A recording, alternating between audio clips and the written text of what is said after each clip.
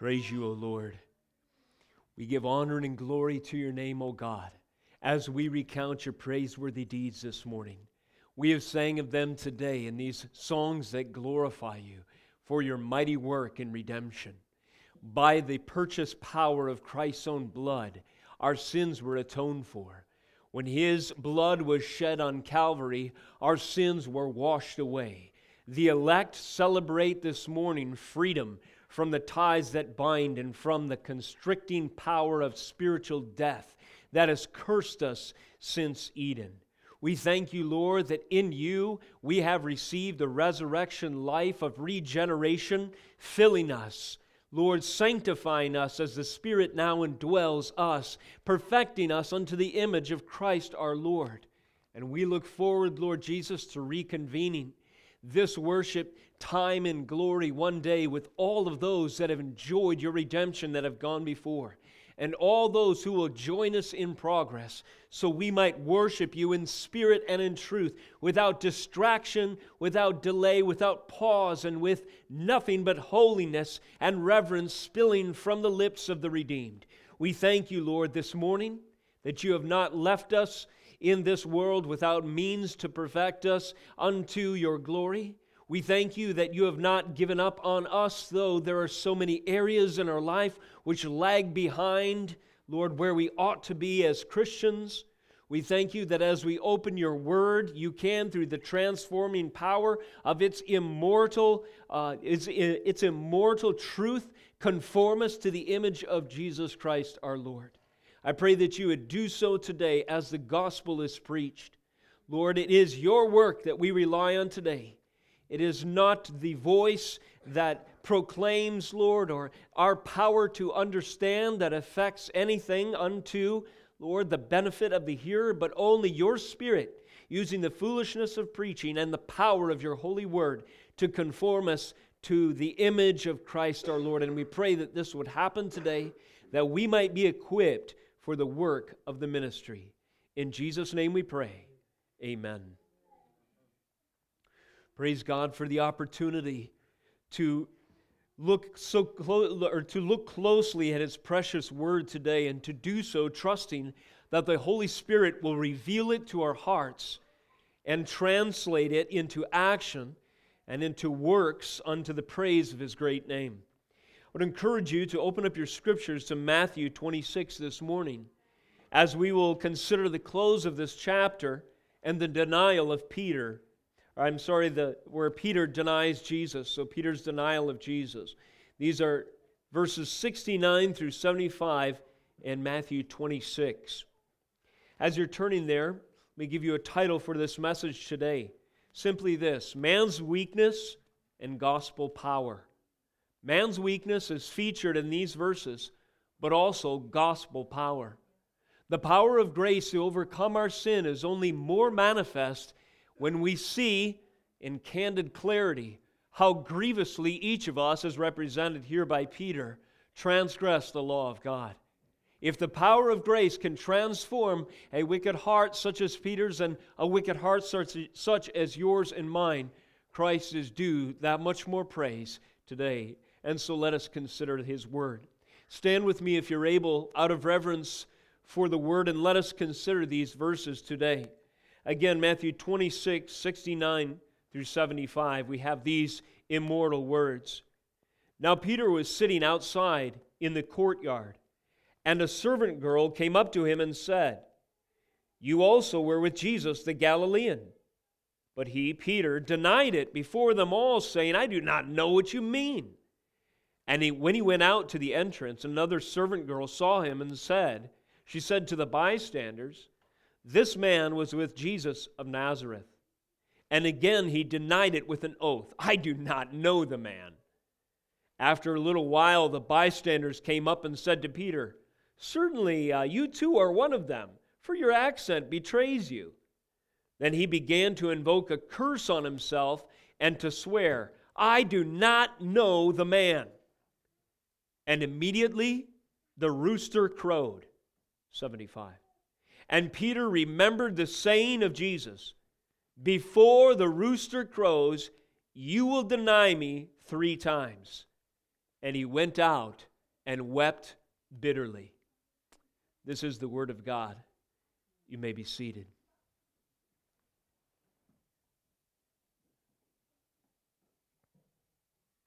Luke's gospel provides some supernatural behind-the-scenes perspective on these moments that are featured in all four gospels. All four gospels record the denial of the representative disciple, Peter. There are two men in Scripture I often think of as representative believers. Peter is one, Paul is another. They have the privilege, and also in some ways, perhaps the not-so-great privilege of their dirty laundry and their life being an open book for you and I to look at. The inside-out nature of the record of the soul of both Peter and Paul are prominent in the New Testament Scriptures. I believe this is the case because each one of them are a classic prototype experience with the gospel. Think of Paul, for instance. Has there ever been a demonstration of God's grace so mighty as to overcome the sin of this man who turned his heart and his actions so grievously against the early church? Of course, the answer is yes, in that, in one sense, we are all just as caught in sin as anyone else. However, few manifested it so grievously as to persecute and be complicit in the death of the Lord's own, His children. Such was Paul.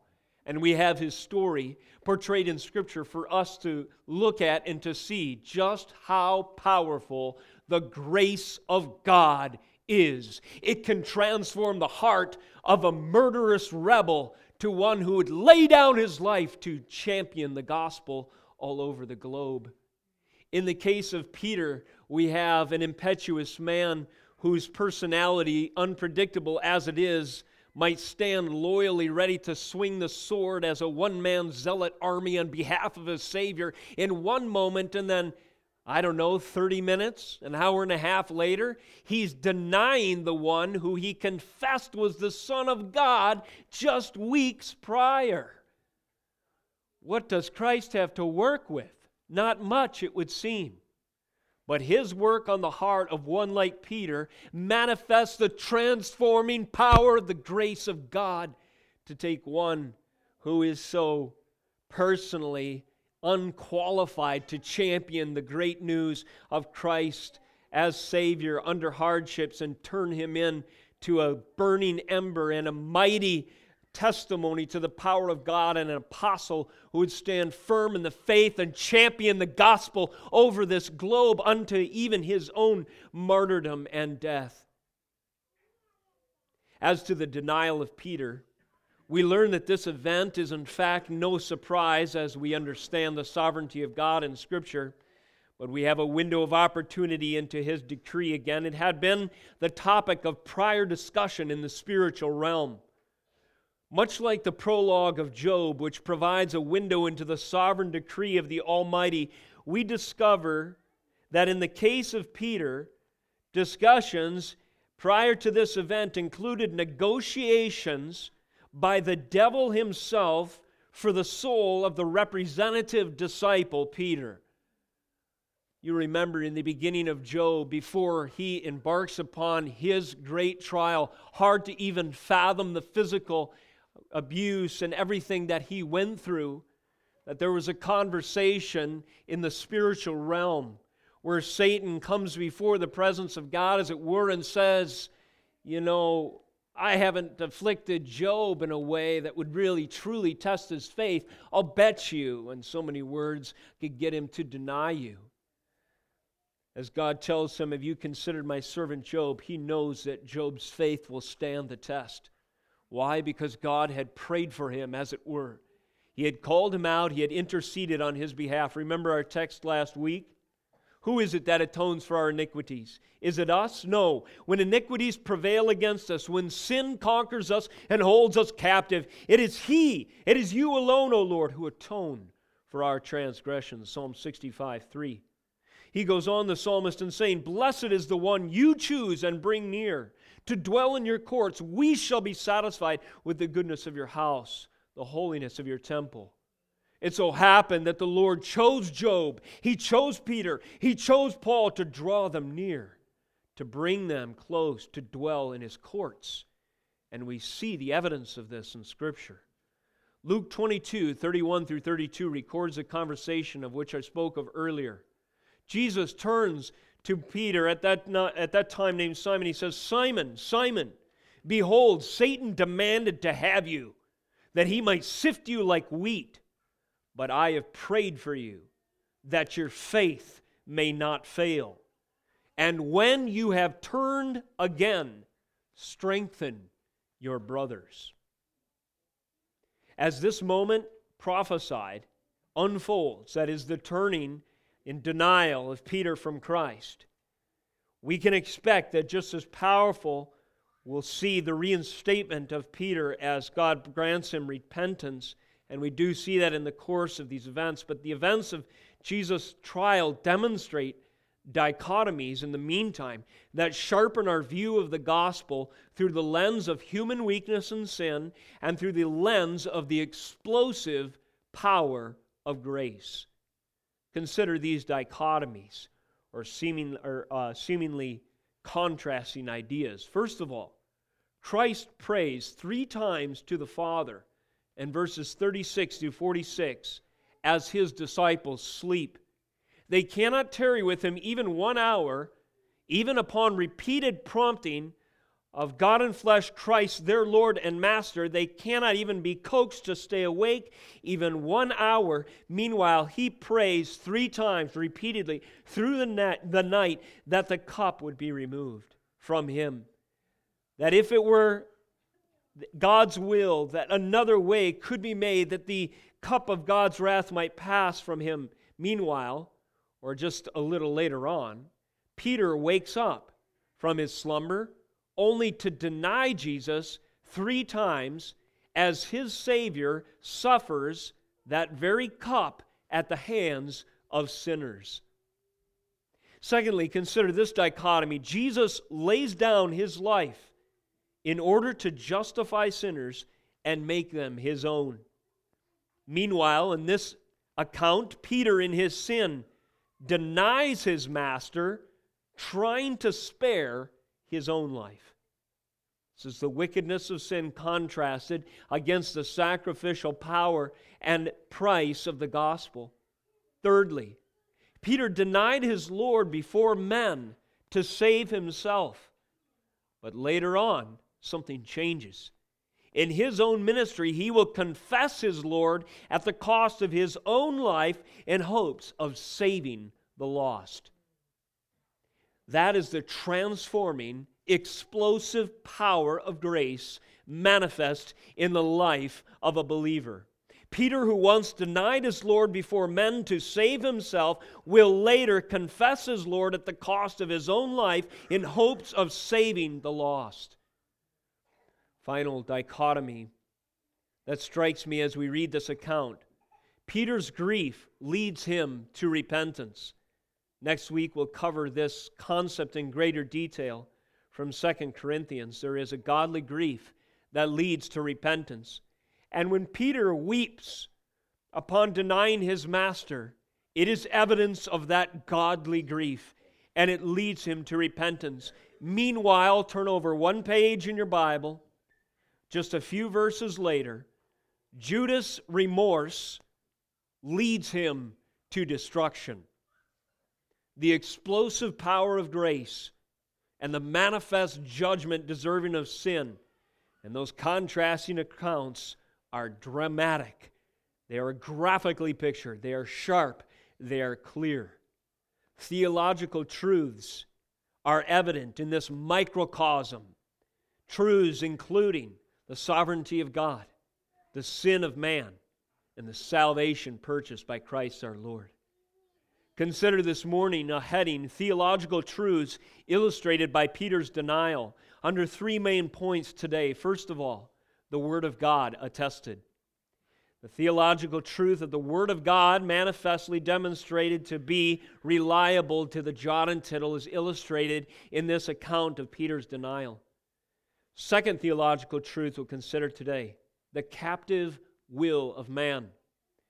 You know, that old age, or that debate through the ages of how much, free will does man have versus the free will of God and so on. A lot of times that discussion is fueled by a desire, I would say, the greater 99% out of 100 of such discussions are motivated more by a desire for man to think of himself as retaining autonomy rather than anything else. But as we see the Scriptures unfolding, we find that yes, man has a will, but it is captive to certain influences. And in the case of Peter, never was there a man more resolved to stand loyal to his master.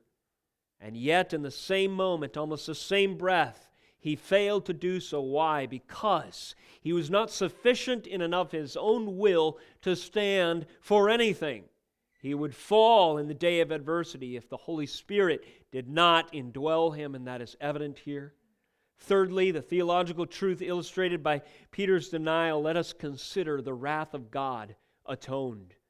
The wrath of God atoned. The wrath of God that is satisfied in Christ and the cup that He took to His lips. First of all, the Word of God attested. Again, Matthew 26:69, now Peter was sitting outside the courtyard. A servant girl came to him and said, "You also were with Jesus the Galilean." But he denied it before them all, saying, "I do not know what you mean." He goes on from this denial to confess with an oath again that he does not know the man, speaking of Jesus. And thirdly, adding insult to injury, he invokes a curse. He swears profusely. He says again, "I do not know the man." This is the record of Peter's great sin in this instance. It is notable in the text that this account is preceded by commandments, by imperatives, by clear direction as to the law of God in the case such as this. There are preceding commandments and instructions, imperatives applicable in this very case that Christ laid out in His teaching in the book of Matthew. It is important to note these lest we think of these circumstances and temptations sort of sneaking up on Peter, as if he were unprepared, almost not fair that he would be held accountable for such a thing. After all, there's a lot of pressure and stress on him in this moment. Can't we account for that and give him a pass? No, these moments were anticipated. They were addressed directly. The law of God is clear, and perfection is the standard. Let us consider, first of all, Matthew 5. Turn back with me to the Sermon on the Mount.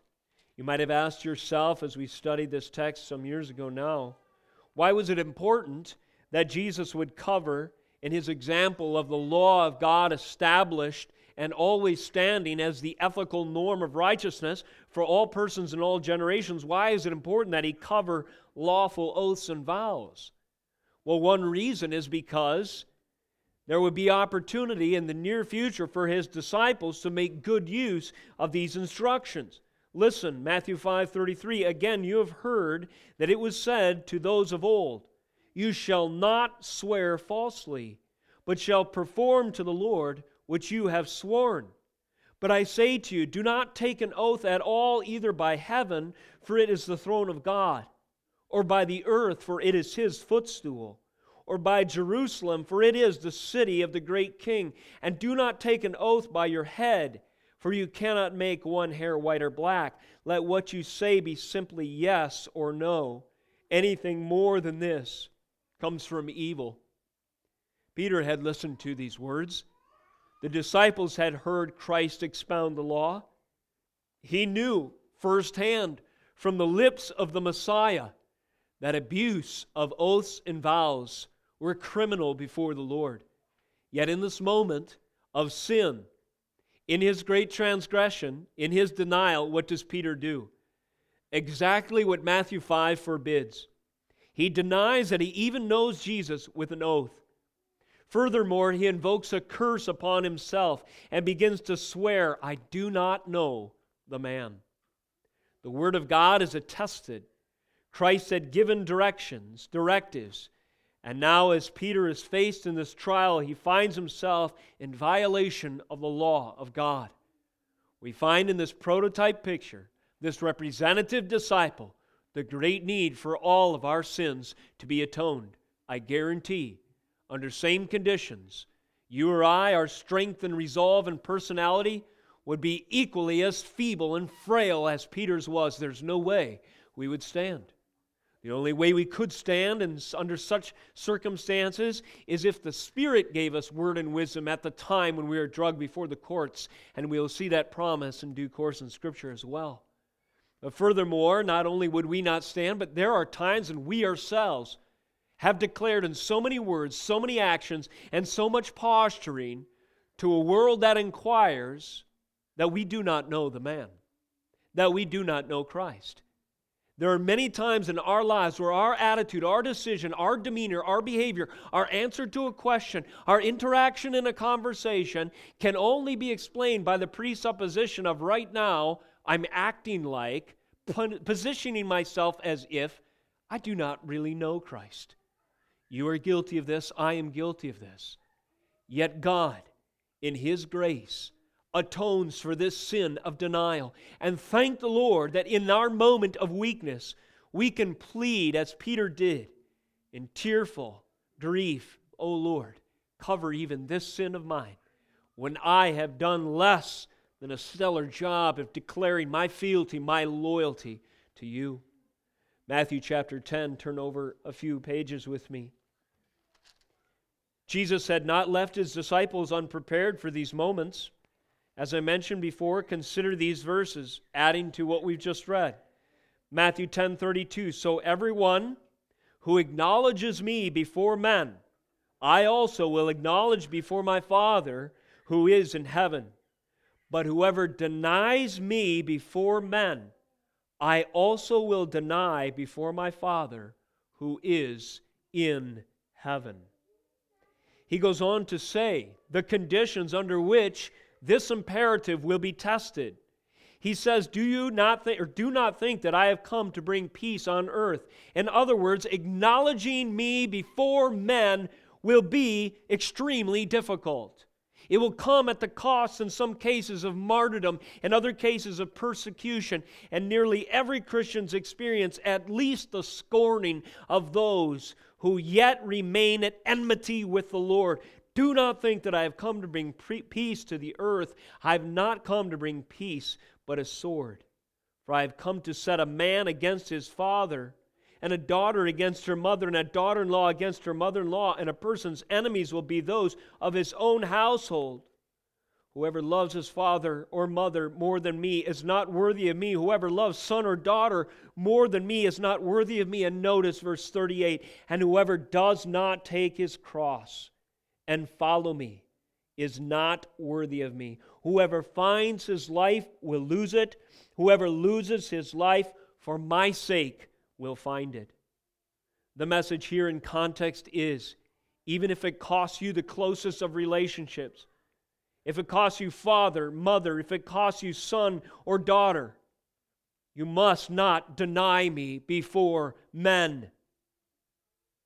The relationship that Christ has with us is most important and formative and indispensable of all, and upon it, all meaningful relationships are established, and it is the only foundation of any meaningful human communion, any meaningful human fellowship and relationship. This is the message. So Christ had prepared Peter with these words, yet Peter in his sin had forgotten them, had transgressed them. Again, in Matthew 26, it's not one of his own family. The sword isn't to his throat. He isn't being held for questioning. It's just an innocent question by a servant girl. Now, Peter was sitting outside the courtyard, and a servant girl came up to him and said, oh, you also were with Jesus the Galilean. The pressure was too much for him.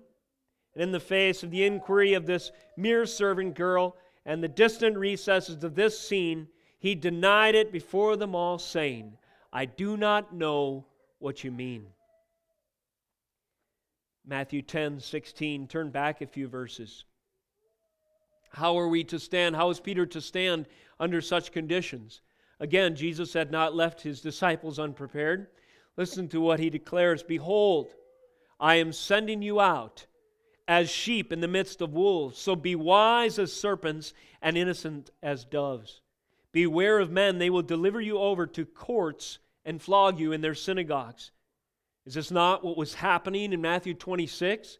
Christ himself had been delivered over to the court. And even if their own life was on trial, their own position, the disciples were to stand in the midst of this adversity, recognizing that Christ had sent them out. In some cases, it would appear almost to be devoured by the circumstances. Frightening odds, as they were just one man against the public court of public opinion or the powerful magistrates or religious leaders of the day. He says, beware of men. They will deliver you over to courts and flog you in their synagogues. Verse 18, and you will be dragged before governors and kings for my sake, to bear witness before them and the Gentiles. When they deliver you over, do not be anxious how you are to speak or what you are to say. For what you are to say will be given to you in that hour, for it is not you who speak, but the Spirit of your Father speaking through you. Brothers and sisters, in the day of adversity, when we rely on ourselves, we trip over our words and we deny our Master and we fall into the trap of Peter. When we have great anxiety and care more about life and limb and ourselves than we do about the glory of the Lord, when the pressure's on, we cave and we prove ourselves to be disloyal. But conversely, by the power of God's Spirit residing in us, we become prepared for events such as this, and when the pressure's on, the gospel comes out. And this was the calling of Peter and the other disciples. Later in his ministry, as I briefly remarked, we see examples of this. Peter and John are brought before the temple leaders, and they are whipped and beaten, and they are charged, no longer bring this message. And it's as if they can't wait to get out on the street. I imagine the first thing out of their mouth as the doors clang behind them is, praise the Lord. For unto him who has counted us worthy to share in the fellowship of his sufferings for his name's sake. And they continue to preach the gospel unabated by the threat of persecution.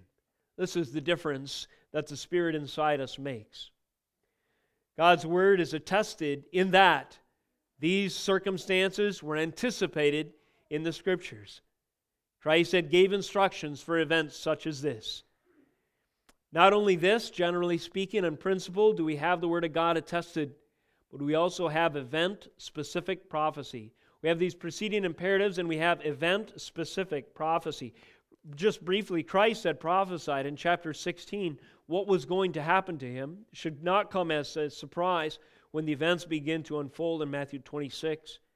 Because he has told his disciples in Matthew 16:21, from that time, Jesus began to show his disciples that he must go to Jerusalem and suffer many things from the elders and chief priests and scribes and be killed, and on the third day be raised.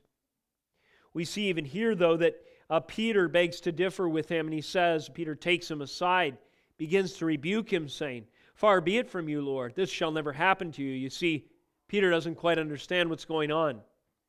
Jesus turned to Peter and said to him, get behind me, Satan, you are a hindrance to me, for you are not setting your mind on the things of God, but on the things of man. And Peter must have been extremely confused at this statement.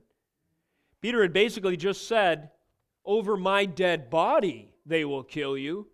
I will lead a zealot uprising, and I'll be the last man standing swinging my sword, and I will die before my Messiah is touched by the evil forces and by the enemies that would like to accost him.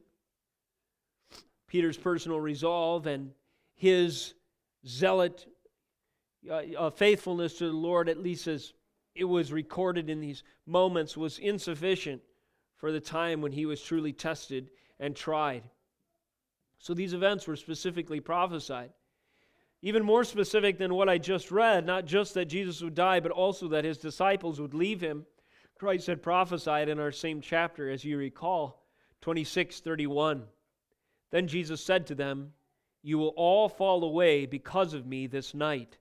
For it is written, I will strike the shepherd, and the sheep of the flock will be scattered. As these events in Matthew 27:69 through 75, as Peter is denying Christ, as they are taking place, the word of Christ is being attested. It is proven true.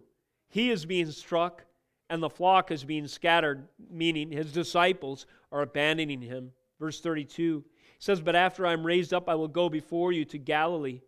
Peter answered him, "Though they all fall away because of you, I will never fall away." Jesus said to him, "Truly I tell you," listen to the specificity of the moment prophesied, "this very night before the rooster crows, you will deny me 3 times." Peter said to him, "Even if I must die with you, I will not deny you." And all the disciples said the same. No event in glory, no event before the sovereign throne of God is ever learned. There is nothing for the court of heaven to learn. Why? Because everything is ordained by God's sovereign decree, and nothing happens by any force or causal system independent of His ultimate knowledge and ultimate control. Nothing surprises heaven. Here we see this evidenced in the text when it is prophesied that all will fall away on Christ's account. That this is for a purpose. The Word of God is fulfilled, and the cup of Christ's sufferings must include the abandonment of those who are closest to Him when the shepherd is struck and the sheep are scattered. And this will all happen very precisely before the rooster crows. And prophesying in Jesus' prophecy of His own death, He also directed His disciples to the truth that they themselves would fall away. And fully knowing that this was true, it was not enough for them to be resolved to change course. The Word of God is attested in our text today. The first theological truth illustrated by Peter's denial. Let us move to the second, the captive will of man. As I've mentioned in two sections prior, or one at least, that Peter's personal resolve, his prior resolve, was not enough for him to stand in the day of adversity. Though he had said, "Even though all leave you and deny you, I will not, I will sooner die than leave your side," we find that he is running scared in our passage today. In chapter 26, in these verses that we've just read, right up to the point where Christ Himself is betrayed, Peter says again, "Even if I must die with you, I will not deny you." And all the disciples said the same. Peter was a man who understood what it was like to set your mind upon a goal and to work to that end. Peter understood the power of just raw resolve or ambition. He was an individual who thought, if I can pull myself up, if there's bootstraps to grab, I will pull them and I will be just fine. I can find a way to get through, to navigate the difficulties of life. You can sense it in his responses. This sort of gritty outlook and individualism, this rugged nature of self-sufficiency, was likely forged in his own vocation and the surroundings and the way he grew up as a ruddy fisherman, depending on the sea to give him food. And if he doesn't yank those nets in, if there are no fish in there, he will go hungry the next week, and so he casts them again. And by his resolve, staying up late into the night and dragging those nets out of the waters, Peter the fisherman learned in his philosophy of reality, set your mind upon something, stay persistent, just do it, and sooner or later it will produce results. Peter knew how to set his will upon something in order to assure a certain end. What Peter did not realize at this point is a theological truth, however, that the will of man is captive to our sin. There is no possible way that a man who is dead in transgressions can will his way towards holiness.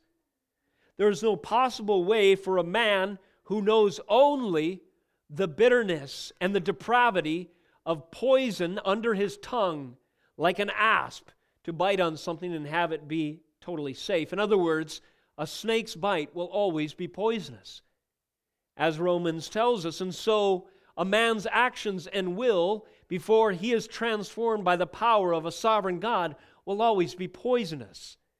There is no way for Peter to will himself into righteousness, to will himself into loyalty, to by the power of mere resolve stand in the day of adversity, to be found faithful to his Lord when the pressure is on just by trusting his personality.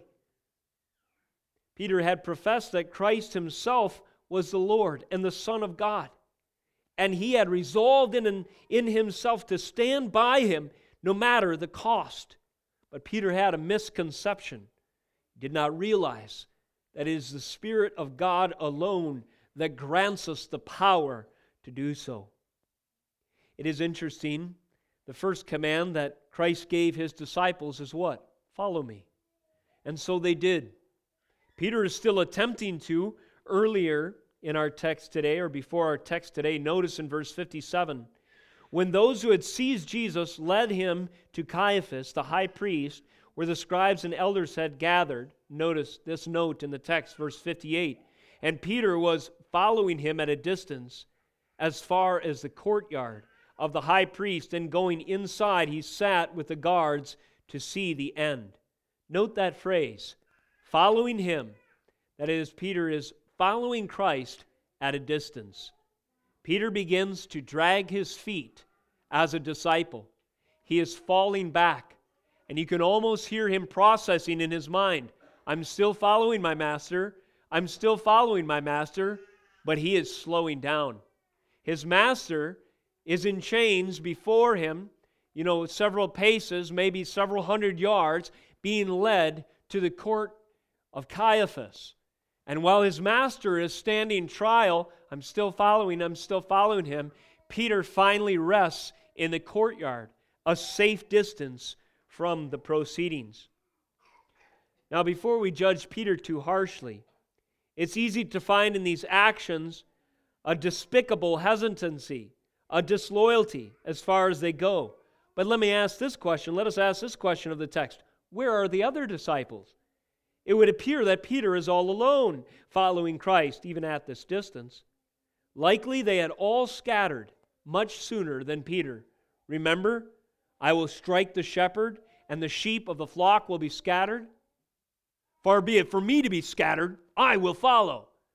They all leave, and Peter's still following, slower and slower, keeping his distance, dragging his feet. Likely all the disciples had scattered at this point.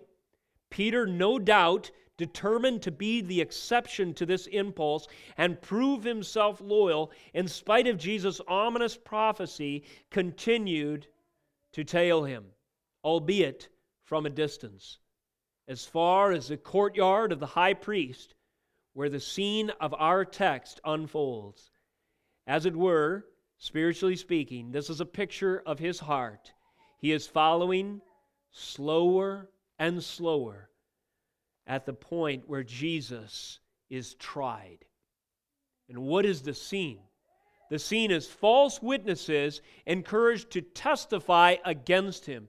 If there was ever a moment when his disciples ought to have stood up as witnesses to his power, to his authority, to his miracles, to his righteousness, to his sinlessness, to his compassion, to his message, to his gospel, to the reality of his kingdom come and his will being unfolded, and the prophecies of the Old Testament coming true, and this man born of a virgin interrupting history with the power of Almighty God prophesied from ages before, now was the time, and no one is there. No one is there to testify in his behalf. The only ones who speak up are those who in blatant violation to the law bear false witness against the one who created them in the first place. Again, they bear false witness against the one who knit them together in their mother's womb. They bear false witness against the one who breathed life into their very lungs and who sustained the atoms that constituted their being moment by moment as they spoke up and said, "Crucify him, crucify him." Explosive grace the grace of our God, the long-suffering and kindness of our Lord Jesus Christ, who could at a moment's beckon summon 12 legions of angels to destroy the naysayers before they ever spoken up, is featured in this story. And there among them we find ourselves in our own sin before we come to Christ.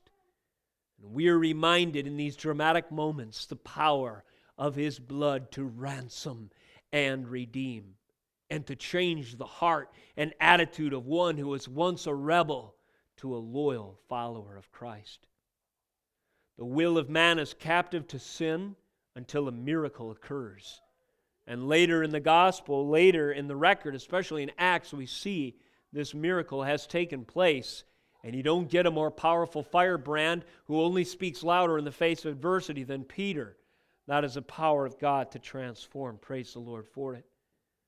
Thirdly, this morning, theological truth illustrated by Peter's denial. The Word of God is attested, the captive will of man. And the third theological truth is the wrath of God atoned, or the atoning wrath of God, you could say. We've mentioned several times, Jesus' 3 times repeated prayer indicates to us what is about to take place earlier in the passage. Verse 39, Jesus prayed saying, "My Father, if it be possible, let this cup pass from me." What is this cup? It's a picture of a chalice, as it were, of poison. The analogy I've used, an allegory that R.C. Sproul in a children's book rightly used to describe a picture, a metaphor of what Christ would endure. He would take this poison cup, the judgment that our sin deserves, the wrath condensed into this small package, as it were, but every bit as potent as every sin, proportionally declared it to be. That is, God's justice satisfied for each and every transgression of His holy law is all compressed into this cup that He is about to take to His lips. So heavy, so difficult, so agonizing is the thought of taking this cup to His lips that Christ prays 3 times, if there be any way, that it would pass, that the burden would fall somewhere else rather than on His soon-to-be torn and shredded shoulders, soon-to-be pierced brow, soon-to-be scorned consciousness. Christ is praying that it be removed.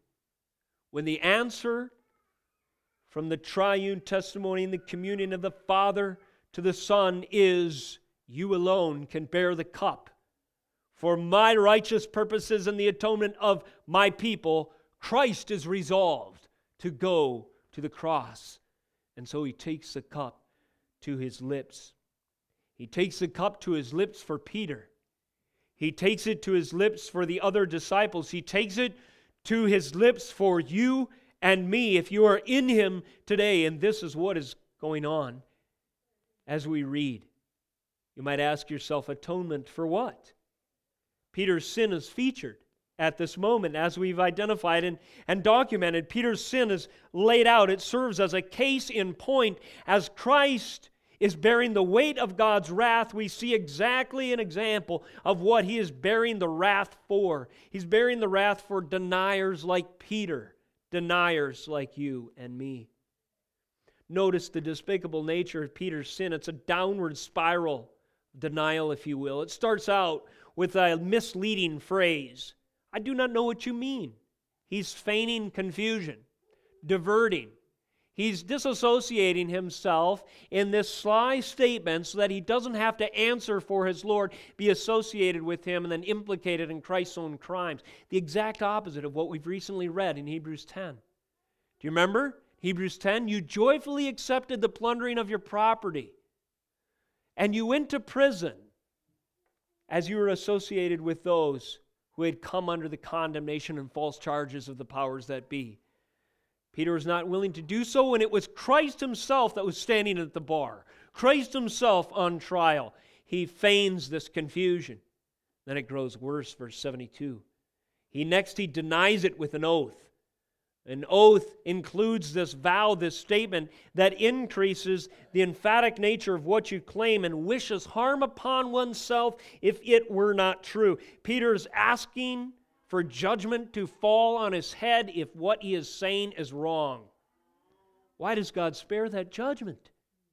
Why does he not condemn Peter to the own curse he called upon himself? Peter invoked a curse on himself and swore. At this point, he's using language to identify with the world so that they think under this disguise he's not identified with Christ so that he can escape whatever harm they might wish upon him. He curses himself. God does not pay attention to the curse that Peter invokes upon himself. But in his great mercy, in his manifest grace, he saves Peter. He grants him regeneration. He does not bring the judgment upon his head that Peter himself asked for. Brothers and sisters, you and I in our sin, we ask for the judgment of God. In our blatant disregard for the truth that is inexcusable and unavoidable, even in creation itself, all men wish a curse upon themselves in their sin. But for those whom Christ has set his love upon, and for whom his blood was shed, and whose love reaches out to them before they love him, for them, he does not listen to the curse that they invoke upon them, but instead takes that curse to his lips and drinks it down. That is what's going on. Matthew Henry says it this way: none but the devil's sayings need the devil's proofs. He will not be restrained by the third commandment from the mocking of his God. In other words, Matthew Henry is saying that in this act, Peter is taking the Lord's name in vain. He will not be kept from the ninth commandment from deceiving his brother. In other words, unrestrained by the command, do not bear false witness.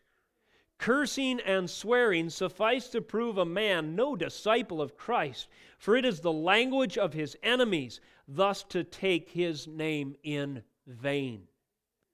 Peter has adopted the language of Christ's enemies, taking his name in vain, bearing false witness, breaking the commandments. Yet this is what was atoned for in Christ's own blood. Consider the poisoned cup this morning. Christ is struck and the sheep are scattered. Peter and company, consider this thought. Peter and his comrades contribute to the deferred judgment of their own sin in their abandonment of Christ. In other words, when Jesus has no friends left, when they scatter, when they do not support him, when they do not testify in his behalf, when they do not stand with him, when they aren't willing to suffer for his name, when they run away, when they deny him, when they do so, that adds to the cup that Christ himself takes. And when he drinks it, it is the bearing of the wrath of God for the sin of the sheep that's scattered. When Jesus prays 3 times that the cup may pass from him, understand in part what filled that chalice, that cup of divine wrath. It was mixed with a 3 times denial by his closest of confidants and the scattering of the rest of his disciples. And this, because he took that cup to his lips, this very act is why it is possible that John 21 gives us a happy ending to this story. And in closing this morning, turn there with me if you would. Commentators have noted the corresponding parallels between the passage I'm about to read to you and the denial of Peter. Peter denies Christ 3 times. And 3 times Christ asks him a particular question and reinstates him as a disciple. Listen to these precious words. And listen, as you're listening, remember, it is because Christ drunk the wrath of everything he endured, including Peter's denial, that he purchased what he is offering and delivering and miraculously granting Peter in these moments. When they had finished breakfast, Jesus said to Simon Peter, Simon, son of John, do you love me more than these? In this question, it likely could refer to, do you love me more than you love these others? It could refer to, do you love me more than you love this vocation? Considering Peter as a fisherman. The point being, am I your priority concern? Do I compel the sum total of your affections? Peter said to him, yes, Lord, you know that I love you. Jesus, said to him, feed my lambs. Jesus, said to him a second time, Simon, son of John, do you love me? Peter said to him, yes, Lord, you know that I love you. Jesus, said to him, tend my sheep. He said to him the third time, Simon, son of John, do you love me? Peter was grieved because he said to him the third time, do you love me? And he said to him, Lord, you know everything. You know that I love you. Jesus said to him, feed my sheep. Listen closely, verse 18. Truly, truly, I say to you, when you were young, you used to dress yourself and walk wherever you wanted. A phrase that summarizes the brash, impulsive, self-willed attitude of Peter before his heart was changed.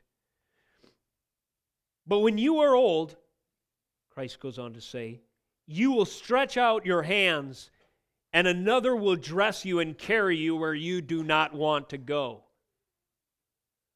This he said to show by what kind of death he was to glorify God. And after saying this, Jesus said to him, Peter, follow me.